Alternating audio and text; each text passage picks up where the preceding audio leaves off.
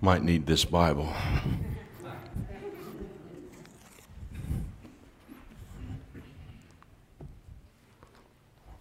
I don't have the whole thing memorized.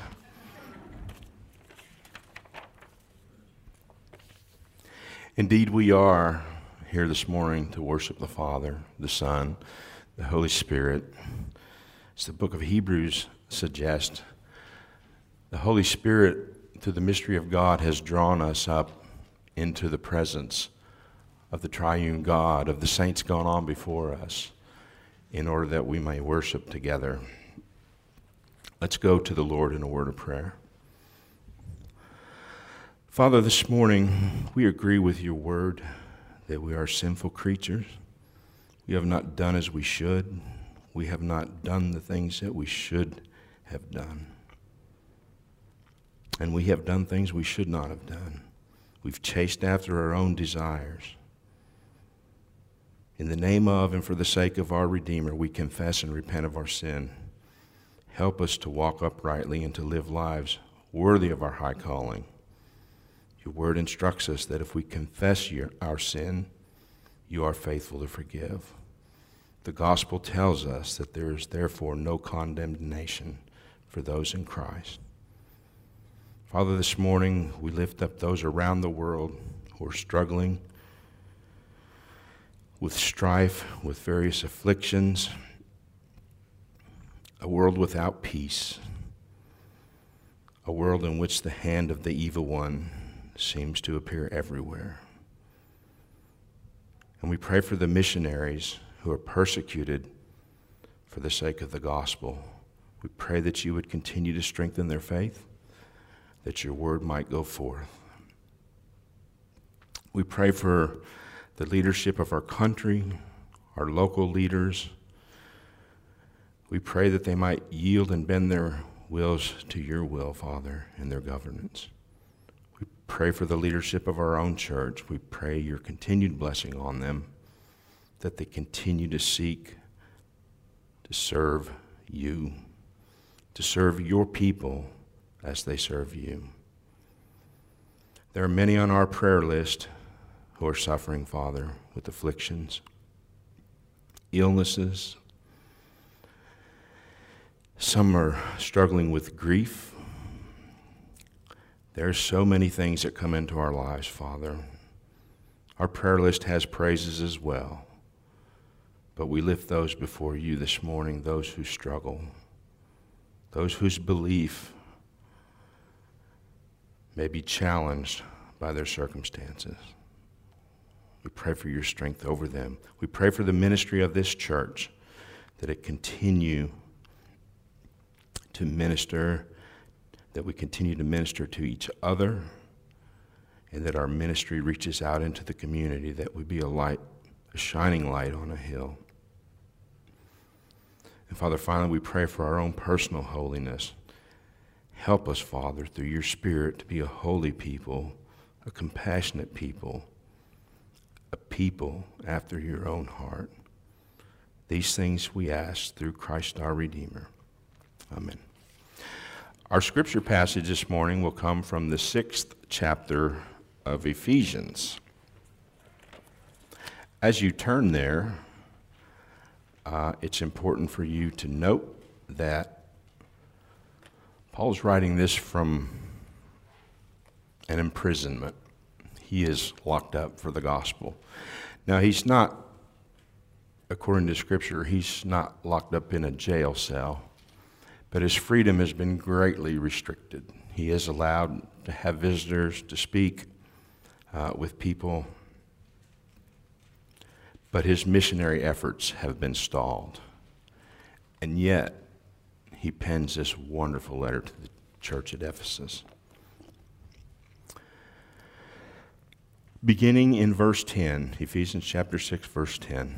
Finally, be strong in the Lord and in the strength of his might. Put on the whole armor of God, that you may be able to stand against the schemes of the devil. For we do not wrestle against flesh and blood, but against the rulers, against the authorities, against the cosmic powers over this present darkness, against the spiritual forces of evil in the heavenly places. Therefore, take up the whole armor of God, that you may be able to withstand in the evil day, and having done all, to stand firm. Stand therefore, having fastened on the belt of truth, and having put on the breastplate of righteousness, and as shoes for your feet, having put on the readiness given by the gospel of peace. In all circumstances, take up the shield of faith, with which you can extinguish all the flaming darts of the evil one. Take the helmet of salvation and the sword of the Spirit, which is the word of God, praying at all times in the Spirit, with all prayer and supplication.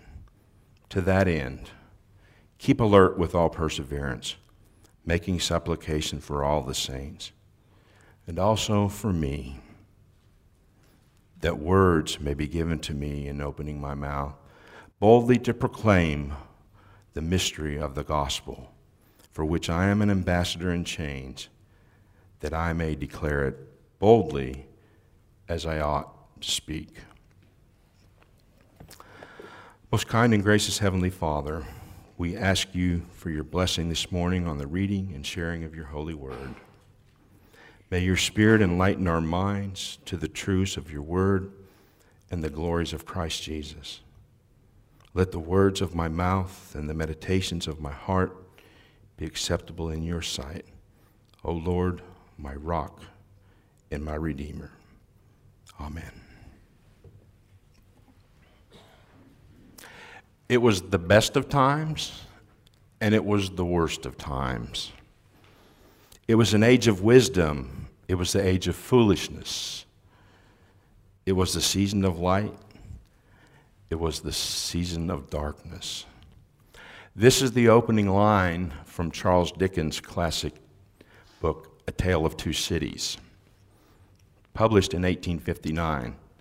One of the themes, the central themes of this book, is oppression of the poor, oppressed people that had no power to stand against their elite enemies. And finally, when they had experienced enough oppression, enough tyranny, these oppressed people made a unified stand. This book is a historical novel of the French Revolution. And Dickens was seeing those same themes that had occurred in France beginning to appear in his beloved England's culture. And that's why he wrote the book. But it's how the oppressed made their stand that concerns Dickens. It disappoints Dickens. Those who had cried for justice for so long, those who had been subject to the will and whim of the elites, resorted to mistreatment and violence of their opposition when they did make their stand. The same treatment they had been victims of for all these years, this same misery, when they made their stand, they inflicted on their opposition. Now, we live in a culture today that brings us a new and crazy headline every 5 minutes. And because of this, we don't really know who to believe anymore, do we? We no longer trust our government leaders, and we can scarcely tolerate someone whose political ideology differs from ours. Instead, we seek to oppress their words and their ideas. I think these last 18 months is a very good example of that. We have become more and more divided. We trust others less and less. Why is all this happening? How do we as Christians get drawn into this? It seems like one question simply leads to another.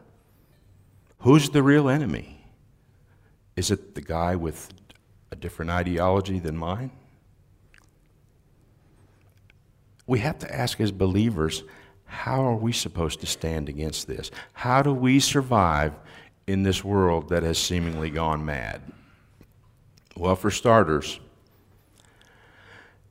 we need to take this fact seriously.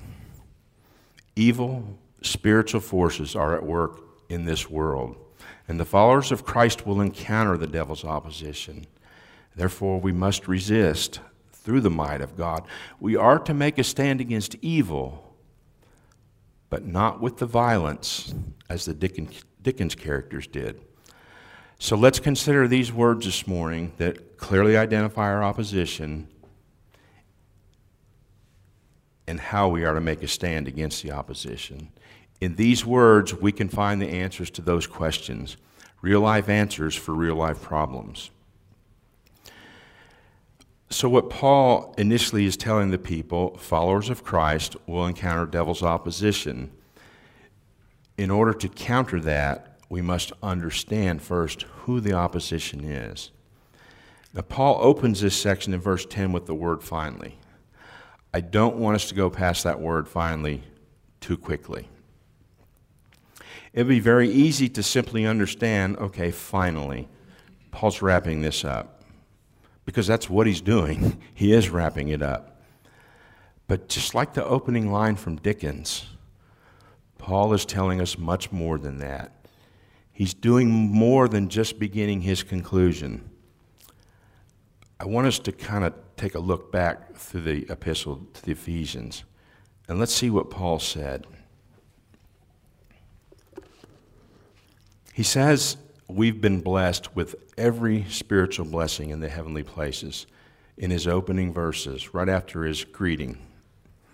He speaks of our being chosen before the foundation of the earth, that we should be holy and blameless. He speaks of our adoption and our redemption through the blood of Christ and the forgiveness of our sins. He speaks of our inheritance and our sealing with the Holy Spirit. All of this just in the opening sentence. That alone should be cause for celebration. Just those first few words. The book of Ephesians is really a theological masterpiece.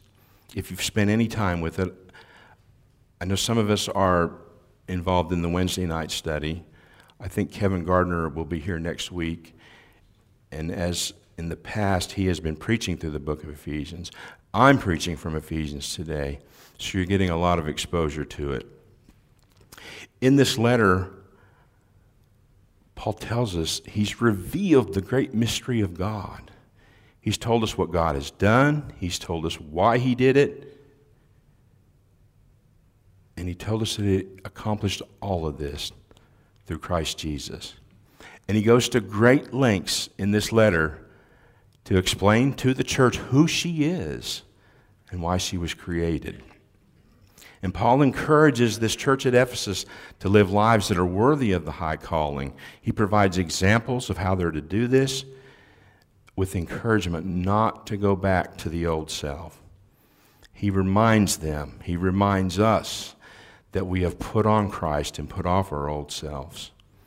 Throughout the letter, Paul celebrates the Christian journey as being in Christ or in the Lord. Believers in Christ have received all the spiritual blessings and resources because of that participation in Christ's divine life, through faith in him. Now, the strength they would need, the strength that we need to confront evil, is found in Christ via our union with him. So what Paul is telling them as he begins this section, it's a summary of the book. He's going back and taking us through it, things he's already talked about. And God knew that in spite of all that he has done on our behalf of the church, on behalf of individual believers, that dark spiritual forces still existed, and they would still have to be faced by believers. Even though as believers, we do live in the best of times, dark times remain, and the worst of times are often no more than a breath away. So it's with the opening word, finally, Paul draws the reader back through, but the word also points forward. In addition to closing out his remarks, he's telling the church, trouble has come, trouble is here, and trouble will come again. And the followers of Christ will have to persevere in the face of evil over and over and over. In fact, in chapter 5, he says to make the best use of time because the days are evil. Now, Paul's own experiences in the latter half of the book of Acts should serve as all the evidence the church at Ephesus needed and all the evidence that you and I need of just how evil operates in this world and how prevalent it is. As you recall, as Paul goes through his journeys, he encounters evil spirits over and over and over. So let's take a quick walk through Acts. In Acts 14, we find Paul being stoned because he preached the gospel. Just before that event, we hear the names of Zeus and Hermes, mythological Greek gods. In Acts 16, Paul confronts a spirit of divination. And what is his reward for that? He's locked up and beaten. In chapter 17, he comes to Thessalonica. He proclaims the good news. He encounters trouble, and he has to flee the city by nightfall. Now, in Acts 19 is where we find Paul in Ephesus. And for about 3 months, he is able to teach in the synagogue. And people seem to accept what he's saying, but that doesn't last long. As with everywhere Paul goes, trouble soon comes. This time, however, Paul doesn't flee. He simply relocates within the area. And he's there for 2 years. And during this 2 years of his teaching, he casts out many demons and performs many healings.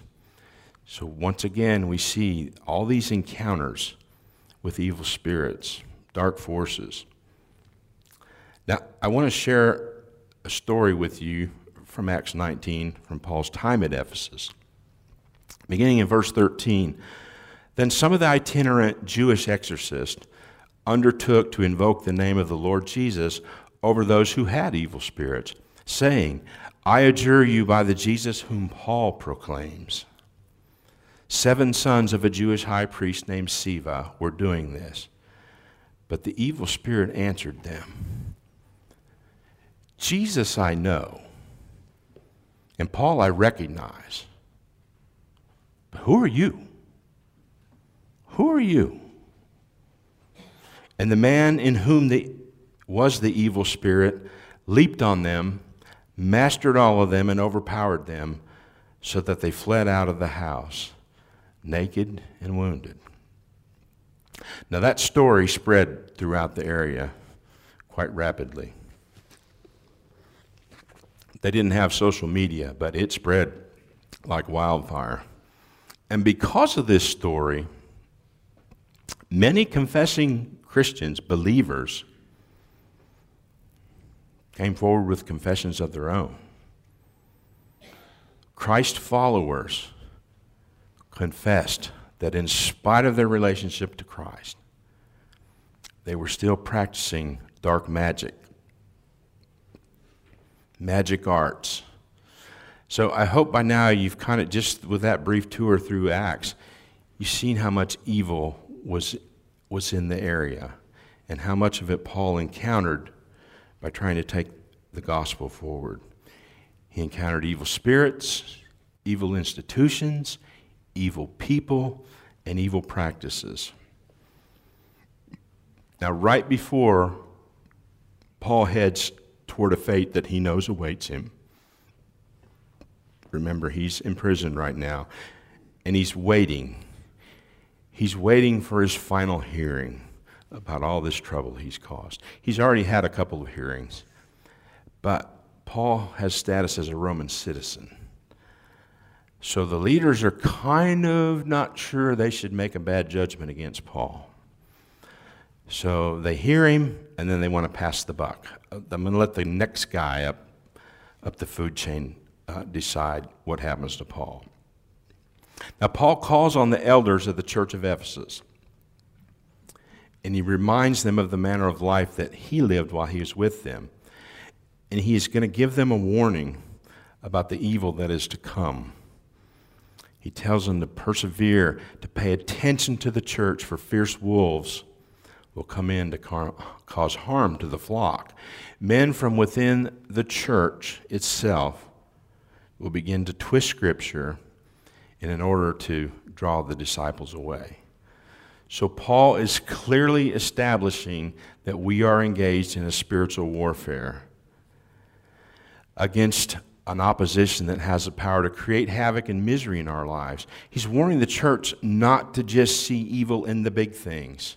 Remember the temple of Artemis at Ephesus, center of idolatry? Okay, that's easy to see, right? We can see pornography and we know, ooh, that's a big sin, that's a big evil. We got to avoid that. But not just the big things, the little things that chip away at our lives. It's the subtleness of Satan. It's the subtleness of his lies that trap us. Little everyday things that we just let slide. The problem is when we let those things slide day after day after day, a habit is developed. That's how habits are developed. A repetition and a rhythm, a disordered or a destructive rhythm is formed in our life that we had no intention of creating, no desire to create. But by allowing those little things to slip past, those small bits of evil, we form those patterns. John Stott describes these powers as wicked, worldwide, and cunning. So how do you and I expect to stand against that? Someone who's wicked, worldwide, and cunning. It's impossible. We can't do it on our own. We are far too weak and far too ingenious. Yet many, if not most of our failures and defeats, are due to our foolish self-confidence. We place too much emphasis on our own abilities. Or we disbelieve. We just don't believe. Or we're lazy.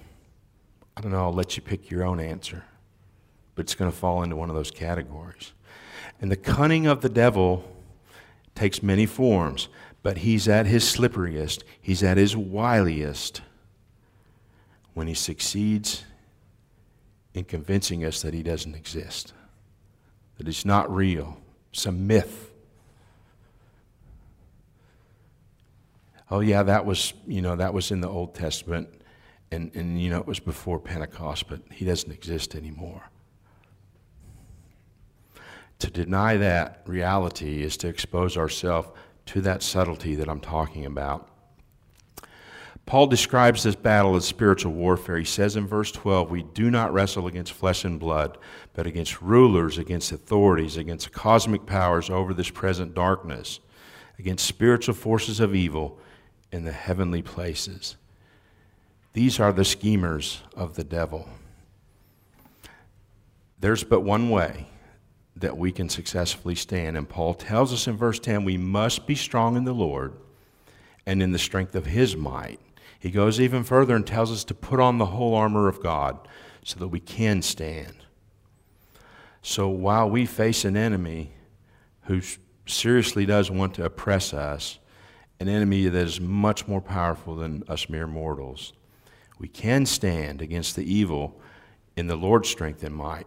Now this power that Paul talks about, this Lord's strength and might, we're going to go back to Ephesians 1 again, where Paul began it all. It's the same power. It's the same Spirit that raised Christ from the dead, that resurrected Christ. That same Spirit, that same power rests with you and I. The same power that granted Christ rule and authority over all things. That's the power and the might that Paul is talking about to the church at Ephesus and to you and I. It's the power that we need for spiritual warfare, and we already possess it. It's not something we have to go get. It came with our adoption. General George Custer. I suppose most of you have heard of him. Custer was, how should we say it? He was a great warfighter. He was a brilliant tactician. And man, was he arrogant. He thought quite highly of himself. And his activities in the Civil War only served to strengthen that. He was a successful field commander. So as the Civil War dies down, guys like Custer, trained at West Point with a huge appetite for glory, he doesn't know what to do with himself. He's restless. Well, as Americans begin to head west, they start to encounter Native Americans, and the encounters do not go well. Americans are invading their homeland, and it's a controversy. So much so that the government takes notice of it and calls guys like Custer, we got a job for you now. So Custer is placed in charge of the 7th Cavalry. Along with a few other generals, they are sent west to battle with the warriors of the plains.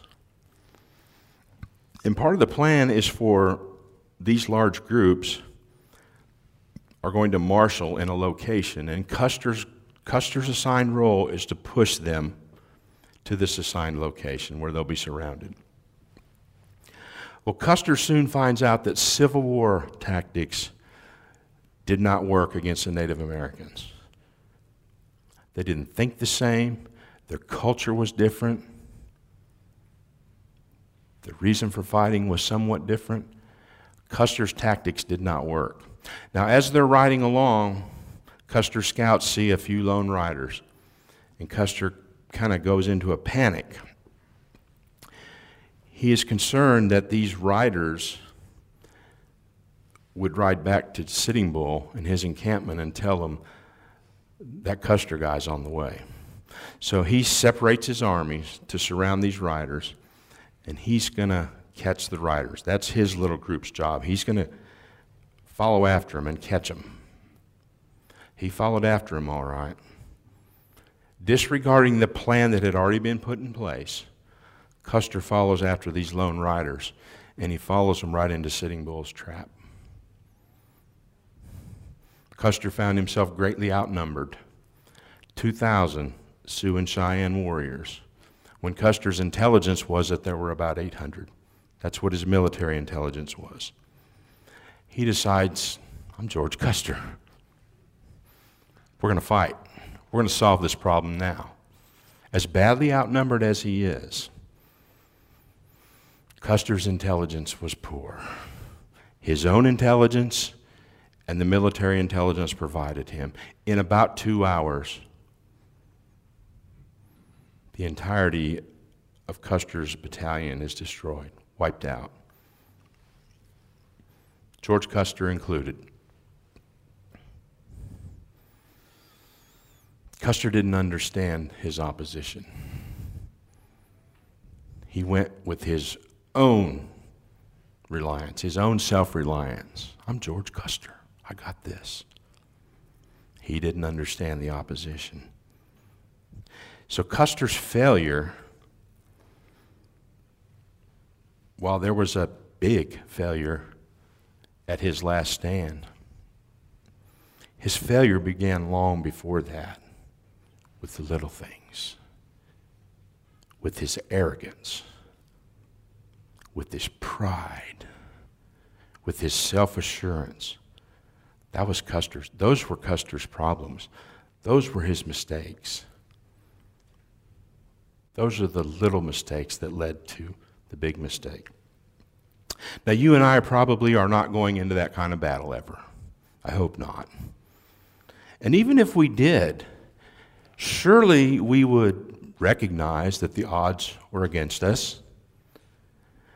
We might call for reinforcements. We might change our strategy.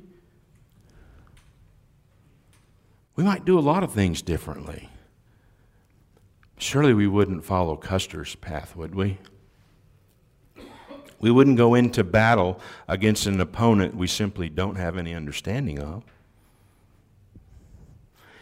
We are in battle daily with an opposition far superior to us. And as I told you, the attacks aren't always obvious. He counts on that self-reliance that you and I have to lead us into traps. And as we've said, sometimes they're big, disastrous traps, but often tiny, small sins disguised as good. Paul told us again in verse 11 and 13, take up the whole armor of God. You need it against this enemy. So we're reminded followers of Christ are going to encounter the devil's opposition. So we need to know, how do we make a stand? How are we to do this? Now, the Apostle Paul liked to use metaphors. He liked to use word pictures to describe ideas that he was talking about. And one of his favorite metaphors is this idea of putting on or putting off. He uses that phrase more than 10 times just in his epistles alone. Now, that phrase appears throughout the New Testament, by the way. It's not exclusive to Paul, but Paul is fond of it. He uses that same phrase when he's talking about the armor of God. It's time to put on. Now, Paul doesn't give us a lot of help here in chapter 6. What does that mean, to put on, Paul? This morning I got up and put on my clothes. Is that what you mean, Paul?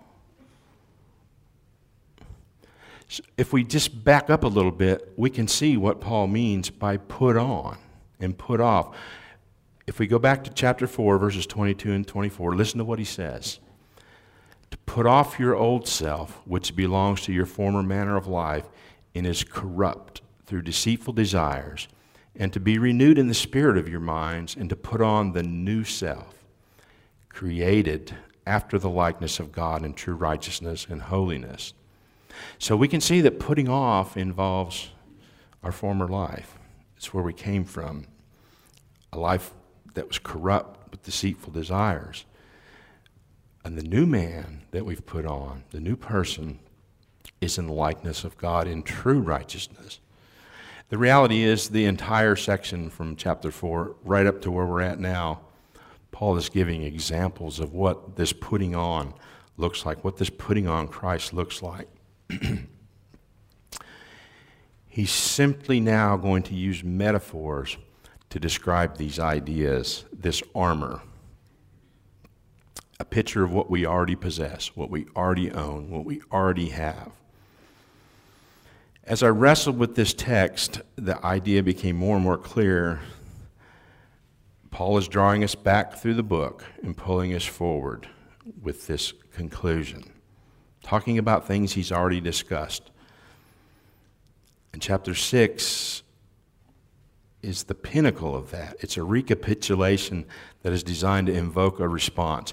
For example, the first piece of armor he tells us to put on is the belt of truth. Paul he's using the metaphor, the belt, to represent the idea of truth.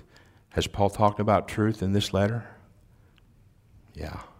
He's talked about it in chapter 1. He talked about it in chapter 4. You and I know the truth, right? Somebody comes to us with a Bible passage and say, it says this.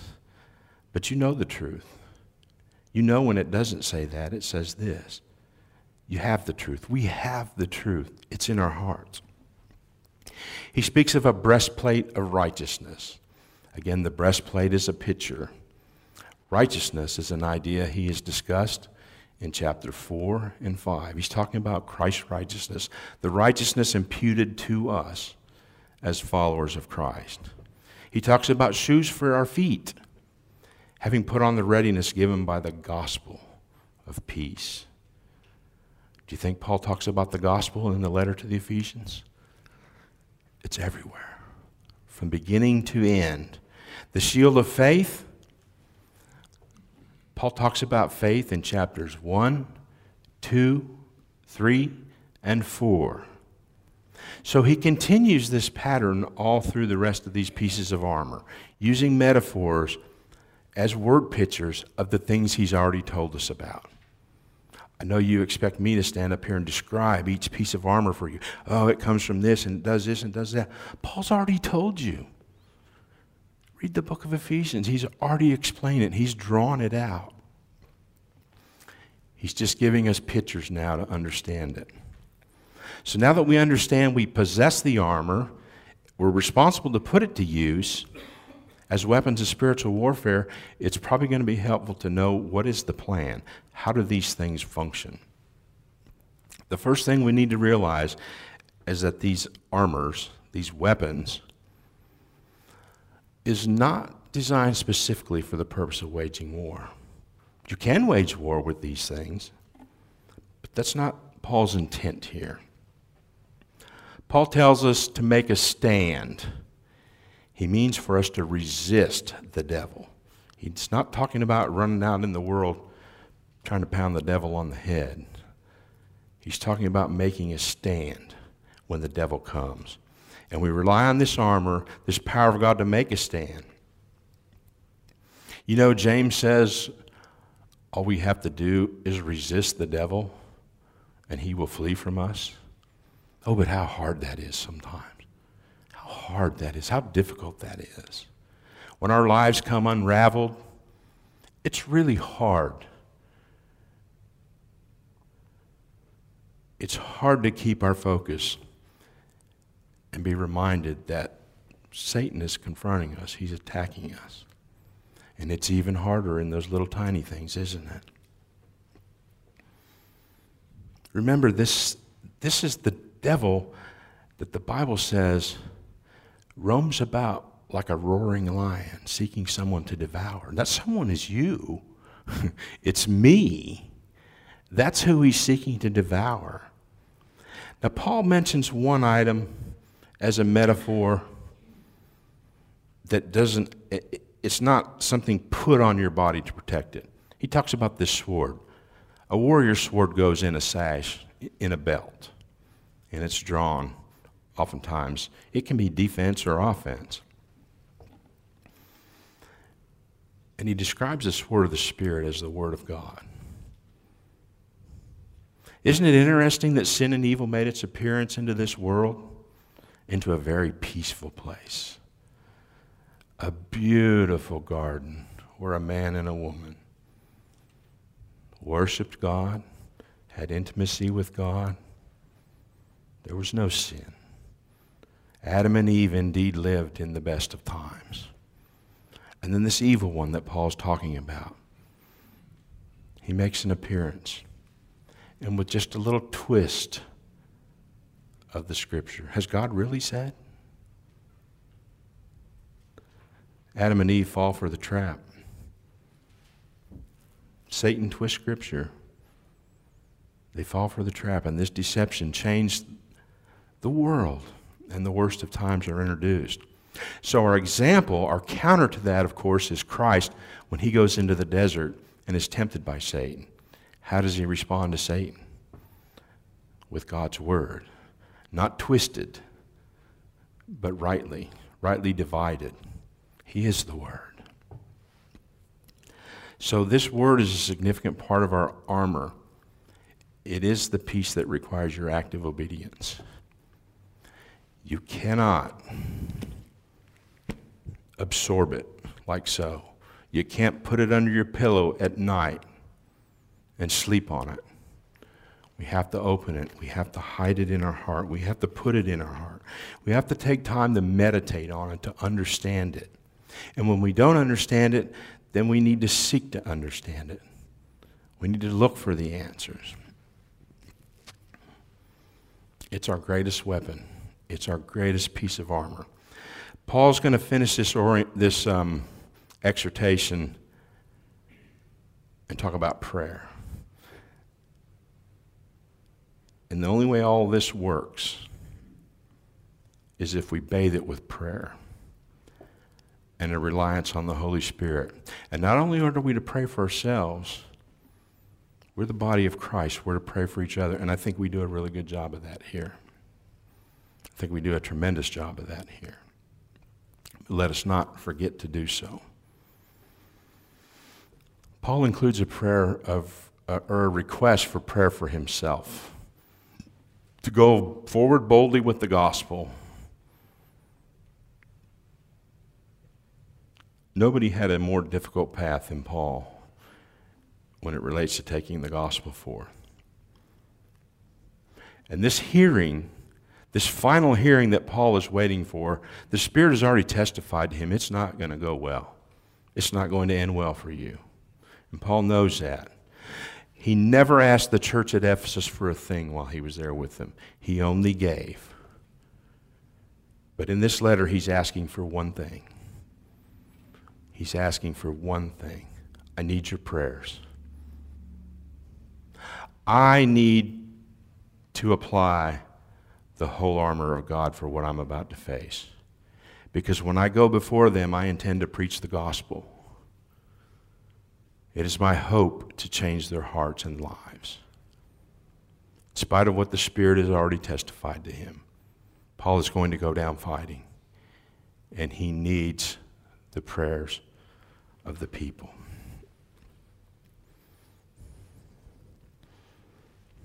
You know, police officers, I don't know if any of you have ever encountered one of them.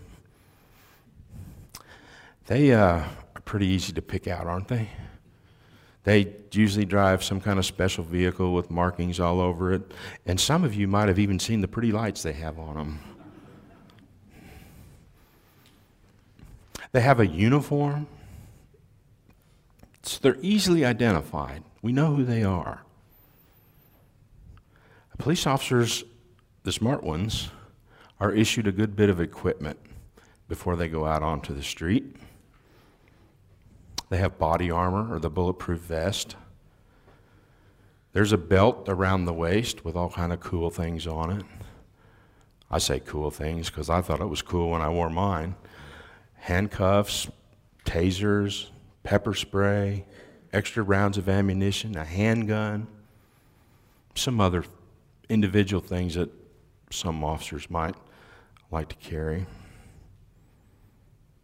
Some officers like to wear boots, some like to wear shoes.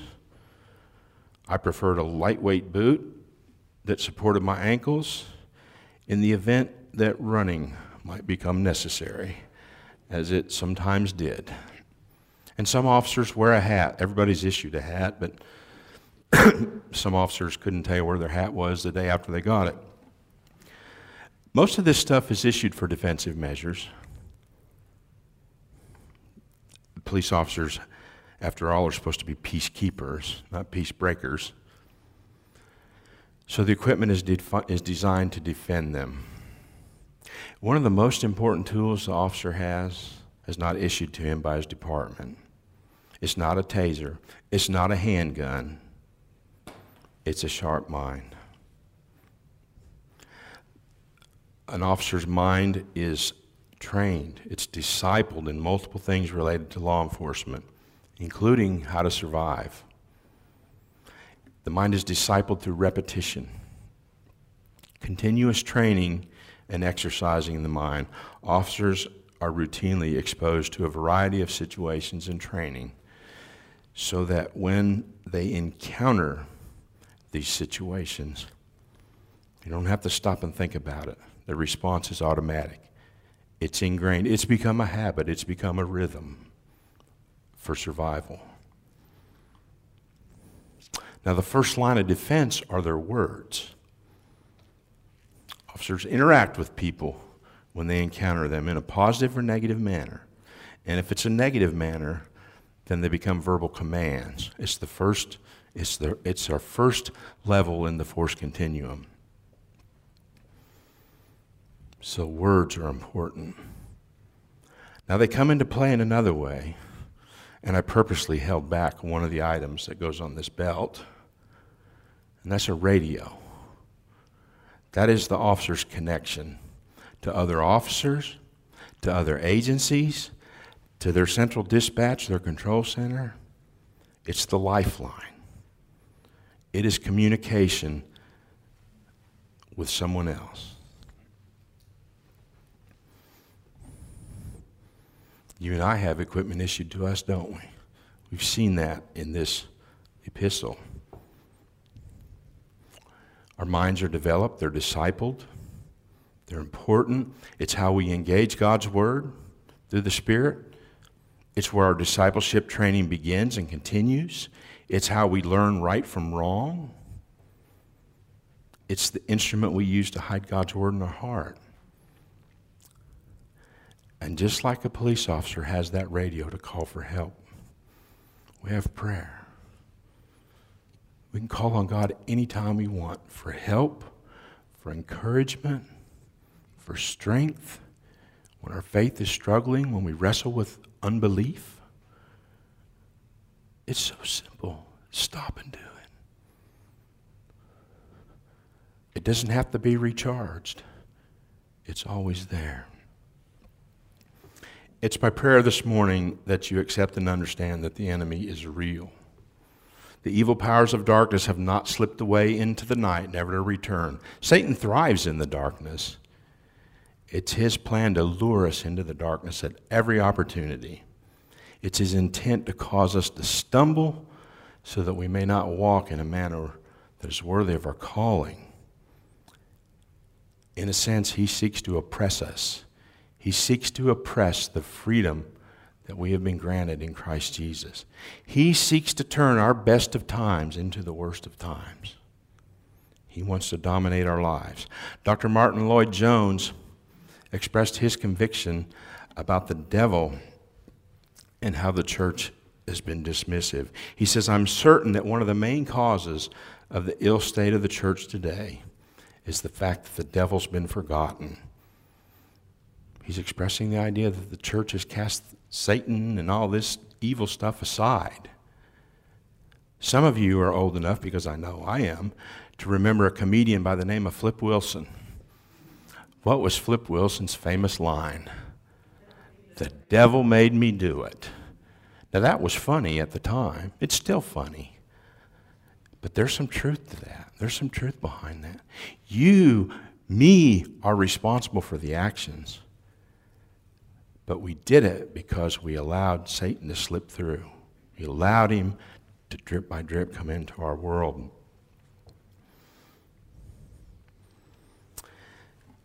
He works through events, agencies, social media, through people, you name it. Satan works that way. He works through whatever means is available. And it's not always attacks against us. That's what we like to think of this morning. Ugh, I'm going to put on this armor of God Mike talked about and keep the devil from attacking me. And tomorrow we go and we attack someone else. See, we already let that evil through, didn't we? We become an agent of Satan. And we attack others through our emotions, our anger, our selfishness, our own pride. Things like a look, a snarky comment, manipulating a situation so that it turns in your favor. Or more intentional acts designed to offend. I did this to offend you. I want you to know that.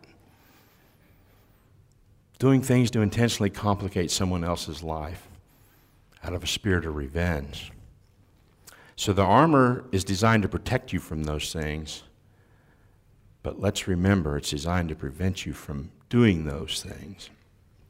Paul says in 2 Corinthians 11, Satan disguises himself as an angel of light. Don't let him disguise you as an angel of light. Thomas Brooks, one of the Puritan writers, talked about just how deceptive sin is in his work titled Precious Remedies. He speaks about how sin sneaks into our day, drip by drip, unnoticed, brushed aside. The danger is that it becomes easy.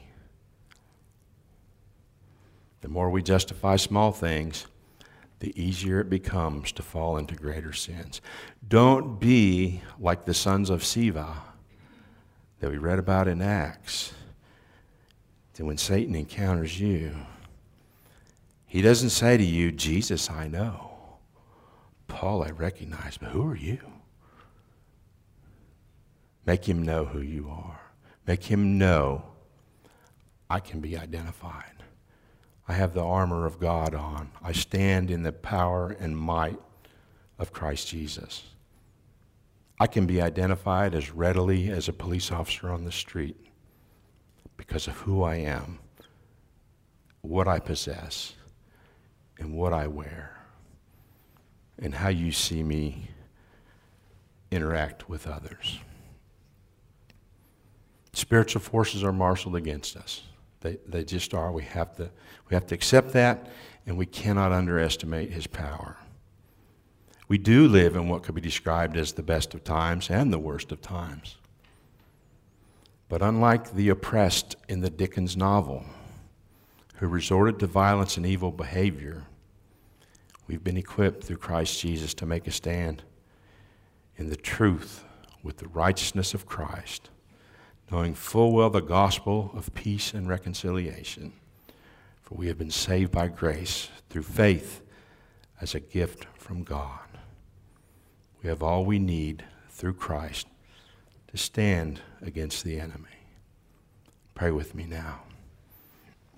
Father, we give thanks again for your word, for your mighty and powerful revelation of yourself to us. May we fill our hearts with your words. May the eyes of our hearts be enlightened by your Spirit and through your holy word. May your words resonate with us each day as we make our stand against the evil one. For the sake of Christ and in his name we pray. Amen.